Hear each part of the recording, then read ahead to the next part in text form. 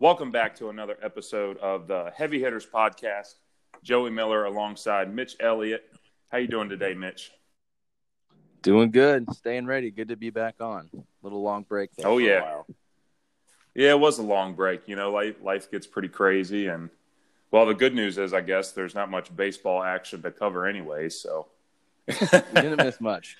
And just before we have a special guest today, just before we introduce him, I do want to go back to one of our very first episodes and just let everybody know that our prediction of the baseball start date was wrong. we Not very good. We were very hopeful, and we were praying that we'd have some baseball before Flag Day, which is June 14th, and it's not going to happen. It's not happening. But we can say happy early birthday to Joey Miller. That's true. That is true. Sunday.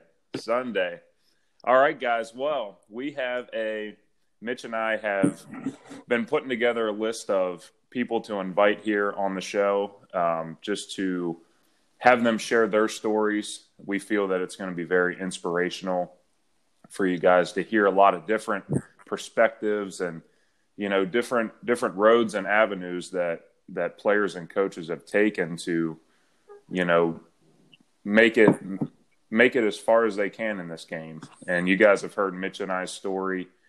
We went into pretty good detail with both of ours, but we want to be able to have as many people on here as possible, from college coaches, from pro players, from high school coaches, anybody that is willing to come on here and share their story. So today's no exception. We have current Seton Hall University assistant baseball coach, Mike Scimanico. How you doing, Mike? I'm doing pretty good, man. Doing pretty good. Good to hear from you guys. Just trying to stay locked in as best I can right now. Heck yeah. Just a little background before we start. All three of us were teammates out in Roswell, New Mexico.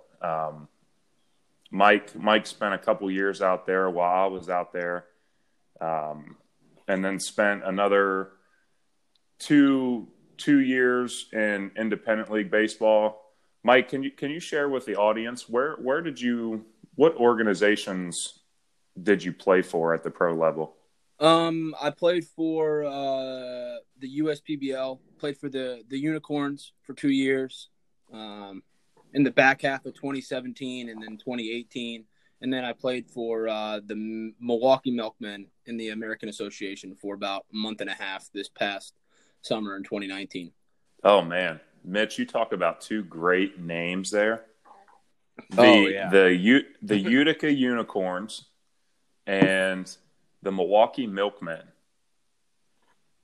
That's some good baseball, too. Shimmy, a lot of people probably don't know it's a newer league, but that USPBL is just like going right on par with how technology is developing. What was it like? Like, what kind of bells and whistles did they have for you pitchers? Because I know the first spring training I went there, they were working on not only like unique arm care things, but they had like tech in the stadium.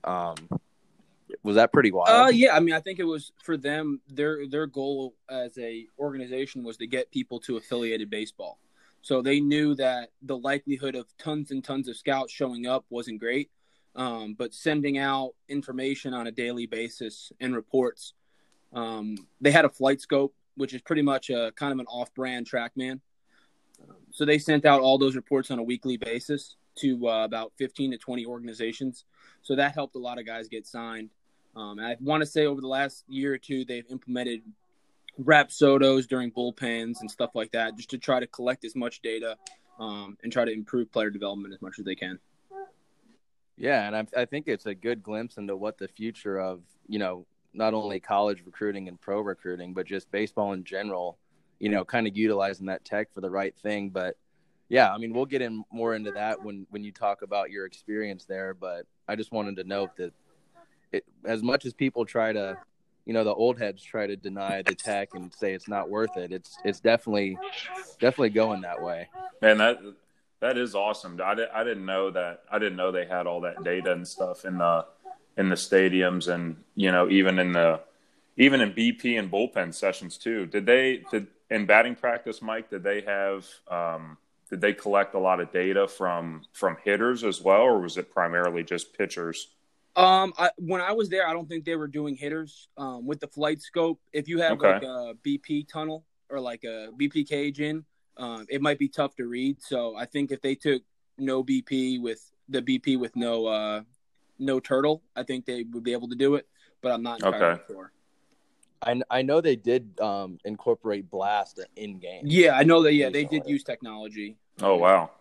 So yeah, that's awesome though. Talk about weird. Yeah, did you talk about awesome though? And or an organization that they make a goal and they stand by it and they do everything they can to achieve it. And as sad as it is, I wish all the independent leagues were like this. Especially ones that you and all three of us have played in.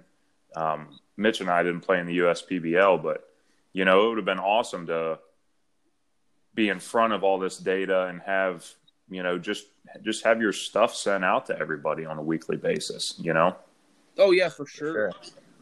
You see guys getting drafted last night in the draft, and a lot of these high school guys are getting drafted off just strictly Rapsodo reports. Yeah. Obviously they've had a history of getting scouted, but just having that information there kind of allows just the process to become a little easier. Absolutely. Yeah, I'm trying to with all my hitters and stuff. Of course, Rapsodos aren't cheap, but I'm working to get one of those because I know how important it all is. Like I'm currently just getting some exit velo, with all my guys and just tracking the progress from that standpoint as well as, I do some slow-mo video and video analysis and stuff. But, the Rapsodos are really, really cool. And I'm definitely going to get one of those whenever the funds are right. But, oh yeah, I would consider for Mitch and I definitely not being exposed to all that technology. That was probably a big challenge for us and being able to, further advance in our baseball careers. I want to ask you though, Mike, what are some of the biggest challenges that you've had to face in your career? It can be high school, college, or pro level. Like, just share with the audience some challenges you've experienced and that you've had to deal with. Yeah, I think the biggest thing for me was just getting a late start to the recruiting process out of high school. I had TJ my junior year in the spring, and I didn't come back till my senior year, spring in April. So my recruiting timeline wasn't really big. I didn't really do a ton of events as a sophomore. So I had a really limited sample size. I was throwing for college recruiting coordinators 10 months off of TJ. So, that probably didn't put myself in a great position, to be honest. But I just wanted to give myself a chance to go play college baseball. Absolutely. And for me, I think one of the things that me and a couple guys always talk about is that we grew up in the era of the beginning of player development, where fastball velocity started getting harder, but not everywhere in the country. People started kind of caring about exit velocity and launch angle. And that player development change got started, but not for everyone. You had your ears to the ground and eyes wide open. And for me, I wish I would have found that stuff a little earlier. For me, that was a good way that I could leverage my career and get to my own skill development. And for me, finding that out later on in my career rather than earlier on, I think was just kind of a mountain to climb that was nearly impossible. I wasn't the most athletic guy.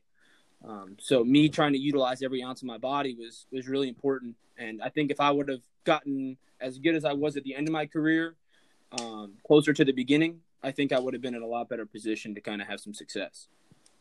Absolutely. Yeah, and just talk about for a second how much of a mental drop that is to have TJ in high school. Because even today, where TJ is good and some people actually add velo, like if you're in high school and get that, most people just shut it down. They're like, okay, I'm 17 and I got no elbow. It's probably not going very far. Well, for me, honestly, I just wanted to play college baseball. I thought I was pretty competitive in high school. I went to a very challenging high school, and for me, getting that surgery wasn't. I mean, I was sitting in the emergency room crying. I'm like, I really don't know how I'm going to do this. I never really felt like I got an opportunity to. I wasn't able to end my career on my own terms at that point. So I really wanted to just try to get back. It was physical therapy 3 days a week for 3 to 4 days a week for 2 hours.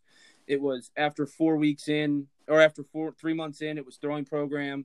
So I probably spent 25 to 30 hours a week on my body after TJ in high school for about 8 to 10 months. But go ahead, Mike. Oh yeah, I mean, and then from the mental standpoint, I mean, I think as an athlete and as a competitive person, that I mean, from playing with you guys, I know that you guys are, and most people who get to a semblance of a professional level are. You always feel like your body's ready before it actually is. I mean, that was probably the most challenging part, where I wanted to push it and push it and push it, because at that point I was playing with house money, right? I didn't really think I was coming back, so I just wanted to see what I can do. So I think that was the thing for me of. Let's just see how fast I could do this. And from there on out, I probably say I took more chances with my arm than I probably should have. But knowing that, I probably wouldn't have got to where I was if I didn't take those chances. Absolutely. And I just want everybody to hear that. Go back to what he said at the very beginning. You know, he dealt with Tommy John, but he had a goal of, I'm playing college baseball. And I think we can take a lot from that, especially parents and players, really. You know, we worry so much about sometimes what our players are going to do at age 13 or 14 or even 12. But here Mike he had TJ in 11th grade, and he kept that goal in mind of, okay, I'm not worried about high school. I'm not worried about coming back for high school. I'm worried about being ready for college. And I think that can go a long way in player development as well with some players. You know, let's say it's the fall. You know, some players are so worried about what they're going to do the next spring season. But if we want to talk about long-term development, you know, if you're in 9th or 10th grade, we need to be worrying about, okay, I need to prepare for college. I just don't want to prepare to be a decent high school player. You know, I'm preparing right now to be the best college player I can be. And I think we can all take something from that.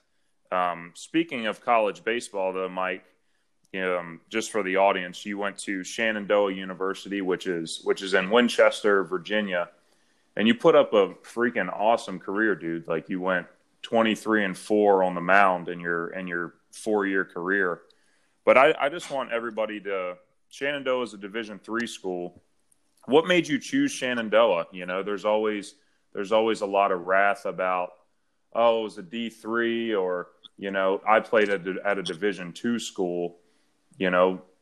But I want people to understand, it doesn't matter where you go to school. You know, like, it's college baseball is college baseball. So what made you choose Shenandoah? I think for me, I've played competitive baseball my whole life. In terms of the teams I was on when I was younger was very good. I enjoyed winning. I thought that made me enjoy the game more, of just being around guys that wanted to win. So for me, that was kind of the first thing I prioritized when picking a college, is I wanted a chance to win. And before that, the year before I went there, they were a game away from a World Series. They were 2 years removed from 2 back-to-back World Series appearances. So for me, that was kind of the first thing when I was choosing a school. I wanted to make sure that I had a chance to compete in a regional World Series type of atmosphere. And then for me, I think it was the coaching staff. I think that it wasn't the flashy facilities, because their facility isn't good. Their facilities are still not great. They were supposed to start a project, but with everything going on, I really don't know how that's going to start. But the relationship I kind of built with the coaching staff was something that I really enjoyed, and their mentality kind of matched my mentality. So for me, that part was a good fit. The chance to win was a good fit. And I think for me, the maturity factor of living away from home was something that I prioritized as well. And I think for me, that was kind of the three things that kind of put myself in a position to make Shenandoah the right fit for me. Absolutely. I love that.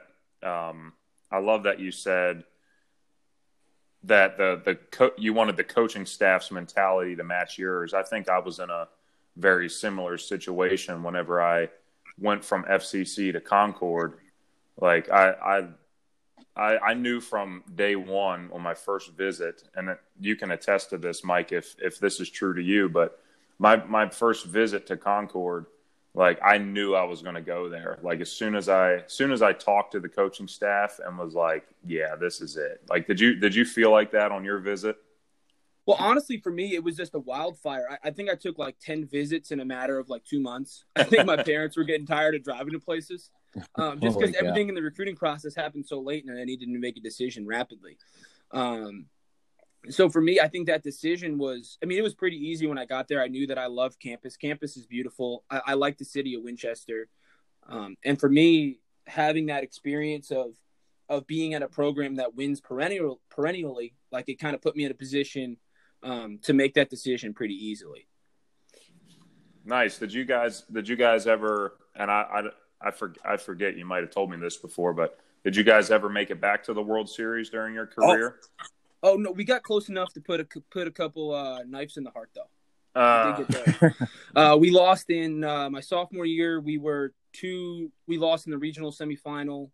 My junior year, we lost in the regional semifinal, and my senior year, we lost in the regional final. So oh my gosh! So so we got close. You're literally one game away. Oh yeah, you're one or two or three games away from a World Series appearance. Man, that's a stinger.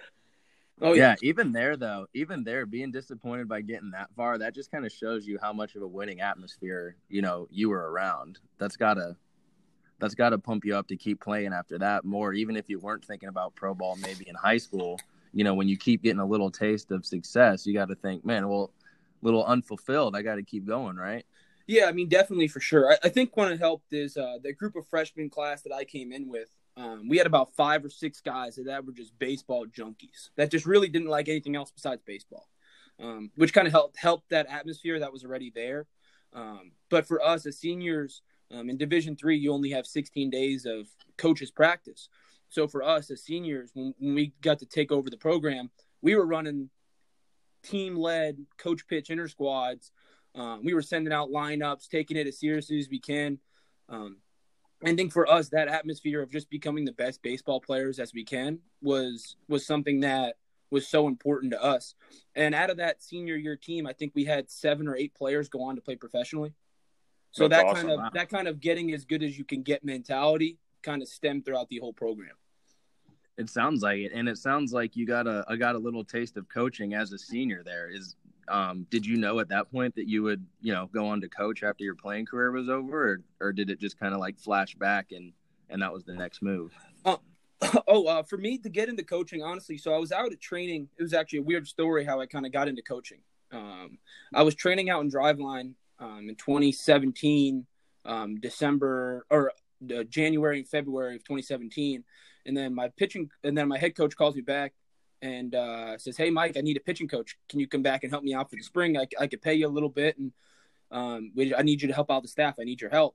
And for me, I felt like I owed a ton to him. He gave me an opportunity. Even when I failed in college, he consistently gave me an opportunity. We had a very good relationship. So I came back and trained, which was actually a great thing for kind of me training. I had catchers to throw to all the time. I had hitters that wanted to take live at bat. So for me, that developmental thing kind of helped coaching as well. And then once I started doing that, I realized that a life outside of baseball is probably something that I don't really want to do. Just because I'm just such a competitive guy. Me going and working a 9-to-5 office job, and I'm sitting next to Karen and Johnny, and they're talking about, oh man, I can't wait to get out of here. And I'm just trying to win everything I do. And that's whether that's playing my grandpa in checkers or whether that's playing my little niece in hopscotch. I just want to beat everybody and everything. I love that. That's kind of why I wanted to get into coaching, is that I think it's a good transition from, me trying to make an impact on youth, which I think is kind of the greatest factor of it. And then it's just the ability to try to beat other people. I love that. So you helped out at Shenandoah in 2017. Currently, right now, you're at a Big East school, Seton Hall University. How did you get hooked up with that gig? So honestly, this past summer, I got hurt in 2019. Found out that I had another slight tear in my UCL. I don't need Tommy John. I found a way to throw without it, or with it slightly torn. So it's really not a big problem. But I figured it was time for me to kind of take the next step into coaching. And for me, I wanted to. It worked out well that Seton Hall is about 30 minutes from my house. I had a couple friends that went to the program out of high school. So when I applied, our assistant at Shenandoah was good friends with the head coach there because he coached at West Virginia where they were in the Big East at that point. Nice. So he put a letter of recommendation in for me, and I guess I did well enough on the interview to get the job. So it was a cool experience for sure. It was kind of eye-opening to me to see the difference in kind of competition level and just kind of the overall experience for the student athlete. The chance you have to get better at a Division I school compared to a Division III with the facilities and contact time, I mean, it is real. I mean, you do have an opportunity to get a lot better. Absolutely. And I was getting ready to – you actually started answering my next question for you was, Division III Shenandoah compared to Division I Seton Hall. Like, I was going to ask you, what are some of those big differences? It's probably everything from, like you said, facilities, are you guys using a lot of data at Seton Hall? Yeah. So, I mean, obviously the budget is a little bit different for sure. So we have the ability, we have some Rapsodos, we have some blasts. So we do implement technology for sure. And I think the biggest difference from a coaching perspective of the things I've noticed most of my first year are when you tell a guy to make an adjustment, he just makes it a lot more fast. He makes it a lot quicker. Oh, yeah. So I think that kind of takes out the trial and error process and kind of cuts that in 50% so that you allow to make more changes in a shorter amount of time.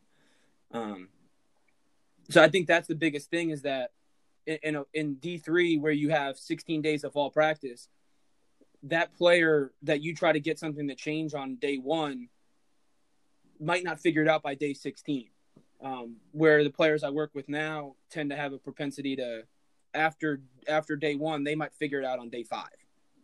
So that learning curve for them is just a lot quicker. But from a baseball perspective in wins and losses, if you don't walk people and you don't make errors and you put the ball in play and hit it over outfielders' heads, you probably still win the game. So just from a pure baseball perspective, I saw the same things. You got to field PFPs. I mean, those come up all the time in college baseball just because people don't strike out as much. There's a lot more bunts and things like that. If you do the little things at either level incorrectly, you're going to lose. And if you do the good things, the little things correctly, you're going to win. It's kind of the same thing when it comes to wins and losses, but from how good your players get in a short amount of time, that's kind of the big difference for me. And the game speed, I mean, you didn't have an opportunity to actually coach a real game, did you? Because this was your first year there, right? Oh, no, yeah. We had 14 games. Oh, you're already 14 games in. Okay. I was going to say the difference, the pace of play is probably a lot different from a Big East game compared to Shenandoah playing against a Bridgewater, Oh yeah, for sure. I mean, I just think simple, like the running times down the line. I think when you get to the depths of the bullpen, you start to see some higher caliber arms at the Division I level. The drop off of talent in the lineups from lineups stretch 1 to 8 or 1 to 7, or the good teams they stretch 1 to 9. In D3, their lineups stretch 1 to 5, 1 to 4. Yeah. So I think that you're going to consistently get more balls in play. You're going to kind of do some different things. And honestly, running times down the line are a lot different as well. Arm speed, how quick the infielder's clock of how fast you need to get the ball to first base, that all speeds up. Oh, yeah, for sure. For sure. So kind of going into our last question that Mitch and I have for you, with all the data and all the training stuff that you've been exposed to, all of your experiences, would you have done anything differently throughout your career? Let's say from when you got Tommy John as a junior, would you have done anything differently to, the end of 2019 whenever you officially retired as a player? Oh yeah, for sure. I think in any line of thing, if you don't do something differently, you're just being naive, because I think everything could be done slightly better. For me, I think I would have prioritized development a little earlier in my career. Everyone told me, oh, well, if you just do this, you'll get drafted. If you do this, you'll go play college baseball. If you do this, you'll have an opportunity to get signed. And for me, and I'm sitting there and watching the draft the past couple nights. I'm sure that you guys kind of, as baseball guys, is kind of the only thing going on. So I don't know if you guys tuned in. But you saw the guys got drafted last night. Mid-90s fastball, upper 90s fastball. I mean, it was just kind of scattered throughout the draft. I mean, there was a guy who threw 105 that got drafted in the 4th round. Yeah. There's some bangers. There's some bangers going out lately. Oh, yeah. I mean, it's just absolutely ridiculous. I mean, there was a guy from Ball State who threw 101 who was, I think he slid to the 3rd round, 2nd or 3rd round. Man, 10 years ago, I mean, that guy's a first-round pick, bona fide. Oh, yeah. For so sure. For me, I think I would have prioritized velocity development a little earlier. Because for me, I think that I know it was in there. I think when I came back off of TJ, I was like 85 to 87. In my last professional outing, I was like 92 to 95. So for me, that was something that I know that I could have done. And if I would have tried to get it done earlier, age is always valued. So if I would have done that at 20, if I would have done that 18, 19, 20 years old, how would my career outlook look a little different when I did it when I was 25? Absolutely. So I think trying to prioritize that, and honestly, I think some of the coaches I had when I was younger were great. I think they were nice, very, very nice guys. I think what they did tell me, they told me what I wanted to hear rather than things that I needed to hear. Of, hey, can you do this? Can you get velocity? Can you try to work out? What does diet look like? What does your sleep habits look like? And I think things for me, if I would have prioritized development a little earlier, maybe my career would have looked a little different. But for me, the biggest goal in my end goal of getting to my career was, how good can I get at baseball? And it had nothing to do with, That's awesome. It had nothing to do with, oh man, I want to make it to the big leagues. Like if that was the end result and product of me trying to get to the best I could, then that's awesome. But if it ended up with me in Roswell, New Mexico, then that was fine too. Absolutely. But for me, I just wanted an opportunity to see how good I can get. And that's something that I try to tell our guys every time, is that nobody's going to care about your career more than you. So you need to get to the point where everything means that much more to you, whether that's velocity development, whether that's competition, and whether that's throwing a breaking ball. Like for me, the end of my career was, I want to throw a slider for a strike at will and get it a little bit better. And I did that. And all the goals that I kind of set out for my career was be able to work into the mid-90s, be able to throw an off-speed for a strike. And I did that. I mean, did I do it to the best of my ability? No, probably not. But for me, I got to the point where I had a skill set that could translate to a major league level. And was that result? No, obviously not. Not even close. But I didn't have the execution standpoint, which I needed to get to that point. And I think starting in the Pecos League, there's so many mountains that you need to climb to get to where everyone wants to go, which is the big leagues. And for me, it wasn't about trying to get to the big leagues. It was just trying to get as good as I can get. And then if that was the end result, that was great.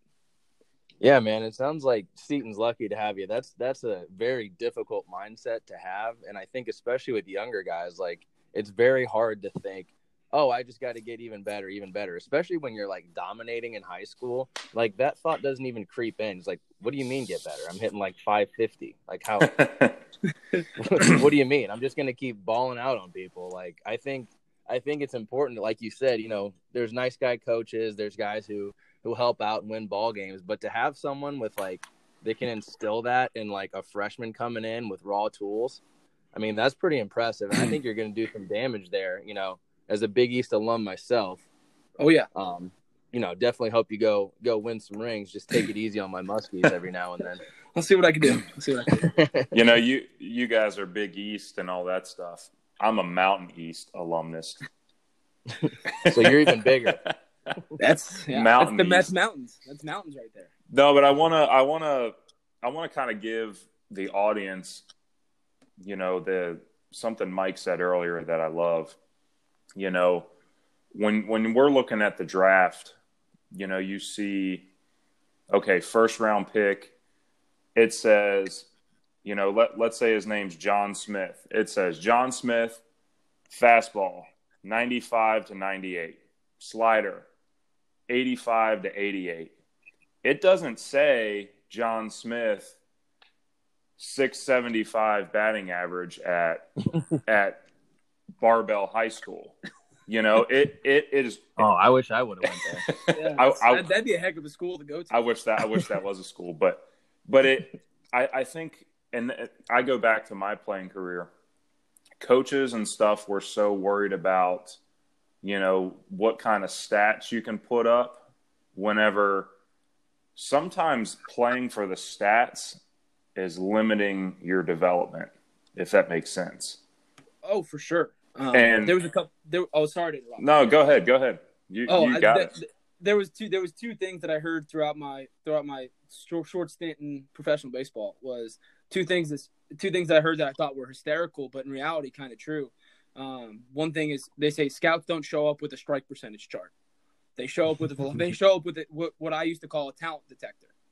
Right? It's obviously talent doesn't mean that you're going to be successful, but talent means you have the potential to be successful. Absolutely. So I called the radar gun the talent detector.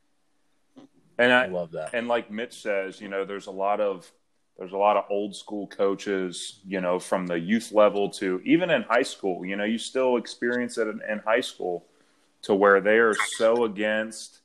Don't worry about the radar gun. Don't worry about how hard you can throw. Don't worry about how hard you can hit the baseball. But the game is developing so rapidly in the past 10 years that they don't care what your batting average is in high school. They care about what your body looks like and what your body's going to be able to achieve at the collegiate and at the pro level. Like they're not worried about you going 3 for 4 in the game that they're coming to watch you, or they don't care about the, if you go out there and you throw a no-hitter in 6 innings, like they want to see you light up the freaking radar gun. And it's not the game is not where it used to be in that sense. There's such a value now on, as a pitcher, especially for you, Mike. You guys need your arsenal, which is what your types of pitches are and all that stuff. How you deal with hitters. You need to get your arsenal as developed as the best as you can, instead of worrying about, your 23-4 record in college. I bet you any pro scout, they didn't sign you because you went 23-4 in college. They signed you because you throw a low 90s fastball with a devastating slider. You know what I mean? Oh yeah, I mean for sure. I mean I think that skill set gets you in the door. Whether that's at any level, if it's at college, if it's at a really competitive travel ball scene or whatever, or professional baseball. I think at that point, then the execution part becomes a separator. Because like we said, everyone throws 95 now. If everyone throws 95, then you're kind of, even if you do throw 95, you're forced to throw strikes. And if you hit home runs, all right, well, now the best home run hitters in baseball hit for high average. Yeah. So there's no more guys that just go out there and just pop 30 tanks. It's Cody Bellinger who hits 295 with 40 tanks. It's Yelich who hits 40 tanks and bats over 300. So I think once you get to those levels, especially when you start to play very competitive baseball, when people are getting paid based off of wins and losses, I think at that point you need to start separating yourself with execution. But a lot of the guys that I know, Joey, that you deal with, and Mitch, I know that you have a hand in the game still. A lot of the guys that you deal with, and even me for a sense, they need to really focus on trying to get to the best that they can be, plus getting better at execution. I don't think those two things are mutually exclusive. I think that you can get better while still trying to focus on execution. Absolutely. Right? I mean, no scout wants to show up and see you 90-92 max effort and zooming balls to the backstop. But that's true. But if you can go out and care about development and care about a process during practice, and then in games focus about execution, then you're in a good position.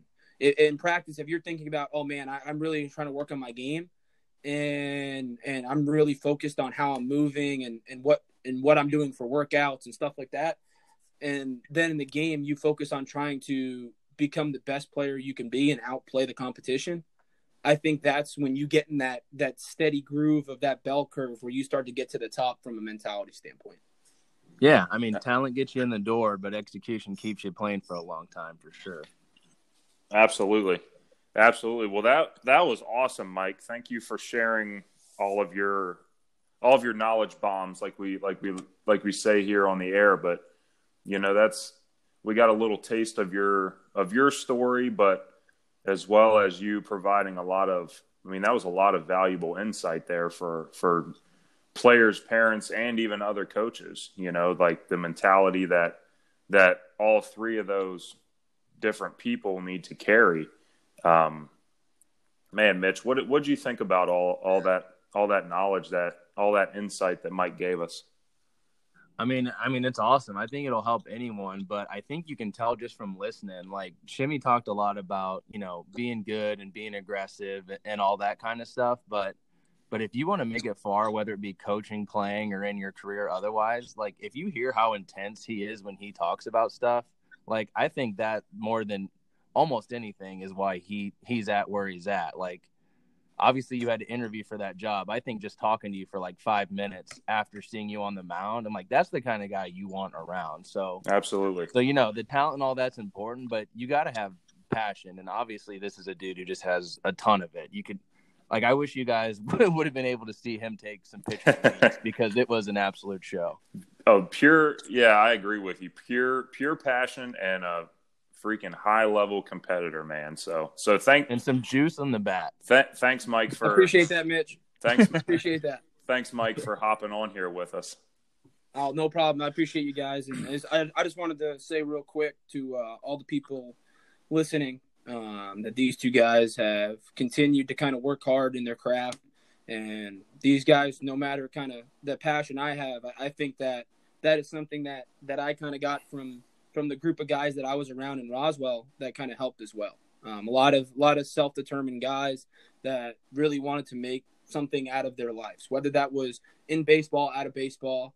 I know one of our other fellow guys, Bobby Webb, runs an academy out in California. Shout out, Bob.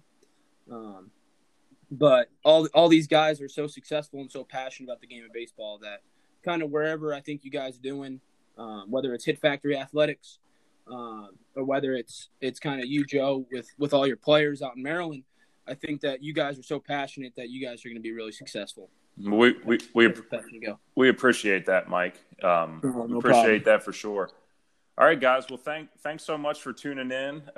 Be sure to follow. You can follow me on Instagram and Twitter at Coach Joey Bats. You can also hop on there and follow Mitch at Baseball Realist. And Mike, where can people connect with you on social media? I'm mostly on Twitter. Okay. I would say I don't post probably as much as I should, but it's Scimanico 41. Oof, man, you're gonna have to let people know how to spell Scimanico. Oh man, yeah, I get that everywhere I go. I think I think one of the interesting parts about my entire career was listening to all the times that my name was butchered. Oh yeah. I played from home. I mean, it was bad at times. I mean, there was some really bad butchers, and it got to Scimanico. It got to the point where that was like the best part about showing up and pitching. I hopped on the mound and I said my name, and I'm like, oh man, I'm waiting to see how bad it could be. All right, guys. Well, thanks for tuning in, and be on the lookout for our next episode. Thanks, Jimmy. Oh, no problem. Thank you for having me, guys. You know, man.